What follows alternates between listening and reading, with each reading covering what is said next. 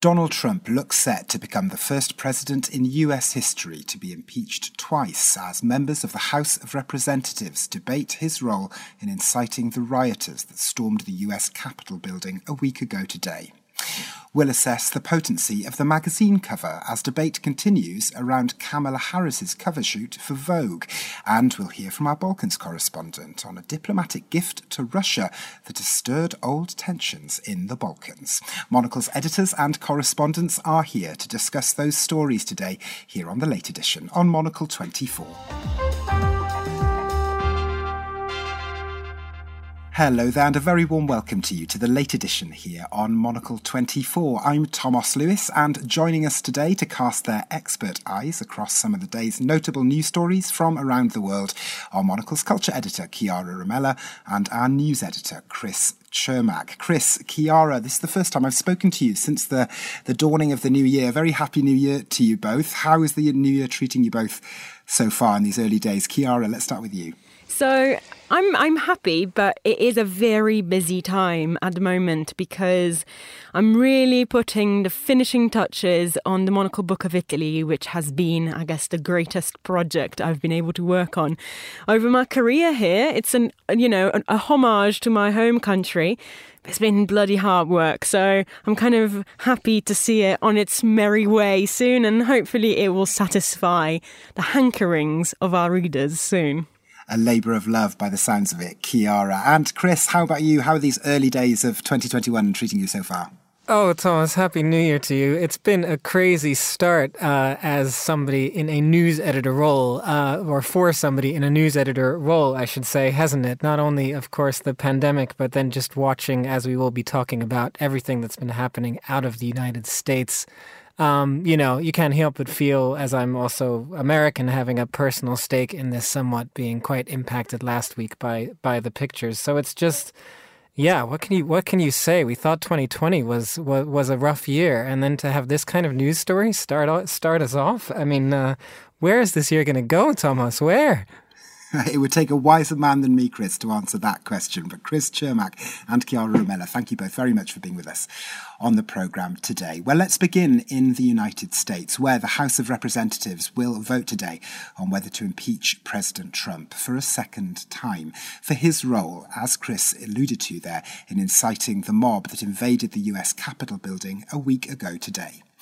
Chris, we are going to hear from Washington, D.C. in a moment, but if you could begin for us on the latest manoeuvres leading up to today's vote, particularly on the Republican side of the proceedings that are underway, and also kind of what the latest is from Capitol Hill as you're reporting on it from London.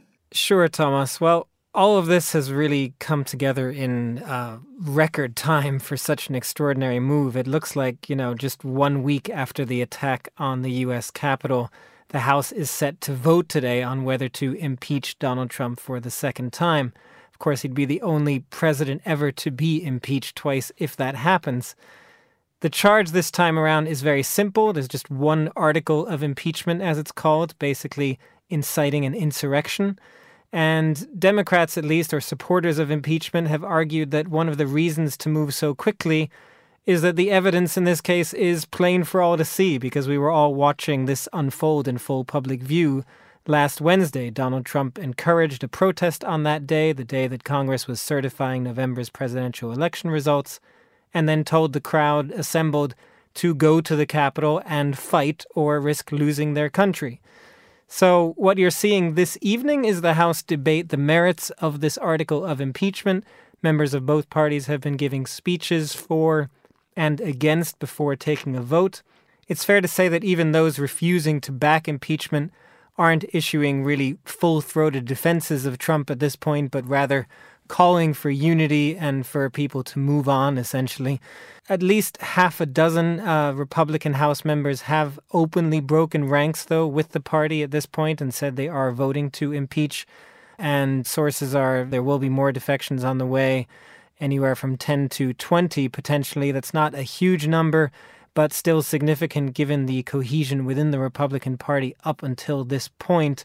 Donald Trump, final thing to say for an update for his part tonight, as the debate was going on, issued a statement urging any additional demonstrations by his supporters planned in the coming days to be peaceful. He said, and I quote, "There must be no violence, no lawbreaking, and no vandalism of any kind. That's not what I stand for, and it is not what America stands for." But, when you listen to the debate on the House floor this evening, you have to say that, at least when it comes to impeachment, such a statement from Trump is really too little too late. Well, a little earlier today, we spoke to Geoffrey Howard of University College London, and he had this assessment for us on what some of the motives within the Republican flank might be at this stage of the process. Well, it looks like there are already many Republicans in the House of Representatives who are willing to vote with the Democrats to impeach the president this week. Perhaps most striking is the number 3 House Republican, Liz Cheney, who's a congresswoman from Wyoming, the daughter of the former Vice President Dick Cheney under George W. Bush, who issued really an excoriating attack on the president, arguing that he's engaged in a greater betrayal of his office than any other president in American history. Now, those are really striking words from someone who, up until recently, was a pretty staunch Trump supporter. Mitch McConnell, who is currently the Senate Majority Leader and will soon be the Senate Minority Leader, is also indicating privately that he's fed up with the president and that he thinks that the president has committed impeachable crimes. Now, will the Senate convict after the House impeaches? I find that pretty unlikely, that you're going to be able to find 17 Republicans in the Senate to turn on Trump. But you never know. This situation's moving really, really quickly. Geoffrey Howard there, speaking to us on the briefing today. Chris, to pick up on some of the things that Geoffrey mentioned there, he says that it's pretty unlikely that 17 Republicans in the Senate will ultimately, eventually, when the time comes, vote to convict the president. What's your feeling on that? Do you think that the support will remain steadfast, or given the time that's likely to run now between any potential conviction, I should say, whether minds can be changed? Well, Thomas, as Geoffrey said there, I think the best way perhaps to sum it up is unlikely, but not out of the realm of possibility at this point. It is a fast sort of moving story. I feel like this kind of thing is changing, every day, frankly, at this point. And, the reason that there might be a chance that Republicans would turn is not just because this is, an important signal to uphold democracy in the United States. Also the fact that, the U.S. Capitol where they were sitting was attacked last week. So that sort of personal impact, I think, has affected Republicans and Democrats alike. But then also, to put it just in political terms, that it might actually make political sense. And that's because even though Donald Trump obviously doesn't have much longer in office, impeaching him can also lead to a vote, according to the Constitution, that would bar that person from then running again. And as many people will know, Donald Trump has been quite open about the idea of running again in 2024.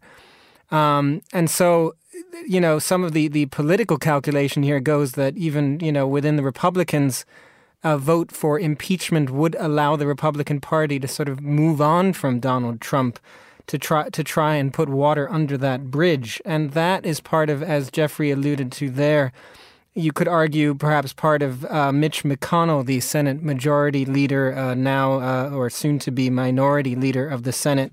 That would be perhaps part of his calculation, that he's sick of Donald Trump, but he also, wants to move on and not have Donald Trump hanging over the Senate and the Republicans in the background. So it's clear that you could well see more Republicans voting to convict Donald Trump than last time, at the very least, when it was just Mitt Romney, the former presidential candidate, who voted in favor. Another way to look at it is most senators certified Joe Biden's results, so many Republicans are fuming over that aspect of what happened as well. And you have had senators, Lisa Murkowski being some of them, Suzanne Collins is a question mark, who, have also said that they are fed up. I will say, having said that yes, most are still signaling that they kind of just want to move on. At this point, it is a very different tone from the last impeachment there, too. Even those who would not vote necessarily to convict Donald Trump have really just tried to make the argument not that what he did was justifiable, but that now is the time to unite. It's not the time to distract, as it were, and to go on another effort to impeach the president at this point. We should be focusing on the coming year. I think, final point, it will be fascinating to see what Mitch McConnell actually does. I think that's going to be key if he comes out a bit more publicly. It's interesting to have had these, private sources suggesting that he believes Trump has committed impeachable offenses. If he comes out and says that publicly, if he himself says he will vote for impeachment, what kind of signal would that be? How many other Republicans might follow him along that line? That would be quite an extraordinary thing. And Chiara, the idea of Donald Trump's shadow looming over America's political life, as Chris alluded to there, it isn't only America's political life that shadow looms. It's over business and other parts too. And we heard a little earlier today that the city of New York is ending all of its business contracts with the Trump organization. How potent do you think it's been, away from the politics of this for a moment, that given that Trump was a president from outside the political sphere and very much from within the sphere of business and of money and of profits, is there something to be said that, this abandonment now by private bodies, business entities, city entities, that those things might be the most stinging element of all this to Trump in terms of the fallout of what took place a week ago? Well, I don't know if I would say that it would be the most stinging aspect. There have been plenty of reports over the course of the last few years, saying that Donald Trump has used office in order to pursue some private business interests, particularly when he was hosting meetings or inviting representatives at his resorts, but also using his channels to, promote his properties and also just the mere fact that so many Republicans ended up staying at Trump properties pretty much wherever they went. And that also kind of fueled into his private interests. But not to play into a bit of a running joke here at Monocle, where I always draw comparisons with the Italian context. But I think as someone who grew up in Italy's, in Berlusconi's Italy, I can see some parallels there that are relevant. Whilst Berlusconi was considered, the entrepreneurial prime minister who came into power and for many people quite blatantly pursued his own business interests all the way through his tenure. Trump comes from this huge business background, but at the moment, I think what strikes me the most in his, hurt ego is this aspect of his megalomania almost, where it's more the reputational damage than the straight business damage. In that, I think the business damage is also a reputational damage, because when you think about it, when he was running and during the campaign, the first one also, he constantly referred to how great a businessman he was, and that kind of gave fuel to his fire.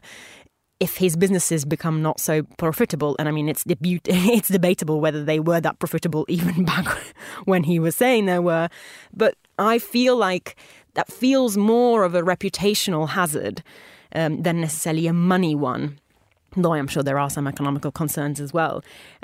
With Berlusconi, there was so much more a sense of his, business empire at play all the time. So it's interesting to see, Berlusconi's empire eventually has endured, even though he's out of office now. Obviously, he still has plenty of kind of media companies to his name, and so in some way, business can continue despite everything. Well, let's stay in the US next here on The Late Edition, because in precisely 1 week's time, Kamala Harris will make history in the United States when she becomes the first woman and the first person of colour to be sworn in as vice president. In anticipation of that history-making moment, Vogue magazine's US edition landed an interview with the vice president-elect, and the cover photograph Vogue chose has become the source of quite robust debate, to put it lightly. Chiara, this story has been circulating for a few days by this stage, but could you just round up for us what particularly about this cover photograph in the print edition has irked critics of it so much in its depiction of Kamala Harris? The main criticism that has been moved towards this image is that it's whitewashing and that it's disrespectful towards the VP-elect. And I think there are a lot of things to unpack there because it plays on the way that we read images. It also plays on our understanding of media and what it does and what it's meant to be doing. So a photo shoot was carried out of the VP-elect, and she and her team chose certain outfits that she would be wearing during this photo shoot. Certain images were taken, and two options are the ones that have kind of come to the public's eye. And the one that Vogue magazine decided to go for the cover of its print edition is the one that represents her in a more informal attire. She's wearing jeans and she's wearing a pair of Converse. Now, much of the criticism around the fact that it's disrespectful is because the picture that has been chosen shows her in this more informal attire, and her expression, her pose is not quite as presidential as the other option would have been, but instead it's a little bit more awkward. It's kind of a little bit cuter in a way, rather than kind of, very grandstanding and presidential. And then on the other side, you've also got the issue of whitewashing. And that's got to do a lot with, I guess, Vogue's track record and the criticism that has been moved towards Vogue in the past of, not representing both successful black people on the cover or supporting black photographers or artists on its pages. That's a prehistory that weighs a lot on this current situation, though it has to be said that the portrait was taken by Tyler Mitchell, who is a black photographer himself. And Vogue has denied the accusations of having lightened their skin colour in the image. So there are lots of different threads that we can pull at in kind of deconstructing this image. And broadly speaking, Chiara, what's your response to it all? Kamala Harris's team has expressed disappointment with the image on the printed edition in question. But this is an editorial image, after all, a piece of journalism. So it would have been pretty strange if Vogue had given Harris and her team the final say on which image they were going to use on the cover, wouldn't it? Yes, this is the side of the whole issue where I do agree with Vogue in that we also as a magazine would not be giving approval to the subjects of our photographs for the images that we publish, because the whole point is that it's the magazine's view of these things. And I would say that, and Anna Wintour has made this point herself, that she and the team chose this image because they specifically wanted to portray her in a more informal, accessible way. The title of, the cover line is Madam Vice President and the New America, and, implicitly signaling at this thing that there is a change in the way that, perhaps the country portrays itself and pictures itself. I would say, though, that on the other side of this, you've got important fashion critics like Robin Givhan, who's a very respected voice and a black woman herself, who has said they've overstepped and they got too chummy too fast. And I can see what she means there, because she says, as a black woman, I'm waiting for that moment of being able to have kind of a celebratory wow at looking at an image. And what this image does is it's very accessible. And it, as I said, is chummier, it's cuter. It has a different effect, and that's a deliberate editorial choice. And we can debate whether this was the moment in which you have to bring people in with accessibility and kind of showing this friendlier face of politics, or whether it was just a time to, I guess, celebrate an accomplishment in a more reverential tone. This is a very tricky question. I have to say, personally, though, I also couldn't help but feeling that given the significance of this moment, also this being, a first woman vice president in U.S. history, having this more casual choice at this moment was maybe not the way to go, especially just ahead of the inauguration of the president and vice president-elect. It is true, having said that, also that Joe Biden and, his team, including Kamala Harris, presented themselves as accessible, as Chiara talked about as well. But there too, I would just say, there's a time, in my mind at least, one argument here is there is a time to be accessible and a time to be serious. And again, as we've talked about already on this show, in such a serious moment for U.S. politics, between the pandemic, but also the threat to its democracy that we're facing. It felt a little bit out of step for me with that kind of moment as well. Well, finally, here on The Late Edition, let's turn our attentions away from the United States and to Bosnia, where a visit by Russia's foreign minister at the end of last year sparked a diplomatic dispute that is ongoing and that has highlighted the deep precariousness of something that should seem rather simple, the act of diplomatic gift-giving. Guy Delorney is Monocle's correspondent in the Balkans, and he explained the story for us on the briefing today. What exactly has happened here is that in December, Sergei Lavrov, Russia's foreign minister, was visiting Bosnia, and he was meant to meet all the members of the presidency. But 2 out of the 3 members of the presidency, the ethnic Croat member and the Bosniak Muslim member, refused to meet him because they said he'd already been to the ethnic Serb part of the country, Republika Srpska, and taken part in a ceremony where the Bosnian flag wasn't on display. So that was a diplomatic horror show in itself. It was then followed up by the remaining member of the presidency, the ethnic Serb, Milorad Dodik, presenting, very proudly, this gilded icon, quite a small artefact, really, not much bigger than an A4 folder, I don't think, to Sergei Lavrov, and that should have been that. What a gift from one Orthodox Christian leader to another. But no, on the photographs of the occasion, you could see on the rear of it, there was a stamp which said Ukrainian protected heritage, and that was when it all kicked off. Monocle's Balkans correspondent Guy Delorney speaking to the briefing a little earlier today. Chris, it's a bit of a bewildering story and one that has so many threads woven through it. What struck you most about the kind of precariousness of the scenario that's unfolded following this visit in December to Bosnia by Russia's foreign minister? What a bewildering story this is, Thomas. But I think it is an interesting one to highlight. I think symbolism is so important in diplomacy, but particularly in this part of the world, a legacy, of course, of the civil war of Yugoslavia, and also the sort of shared and disputed history and historical claims that you see within this region, within the Balkans.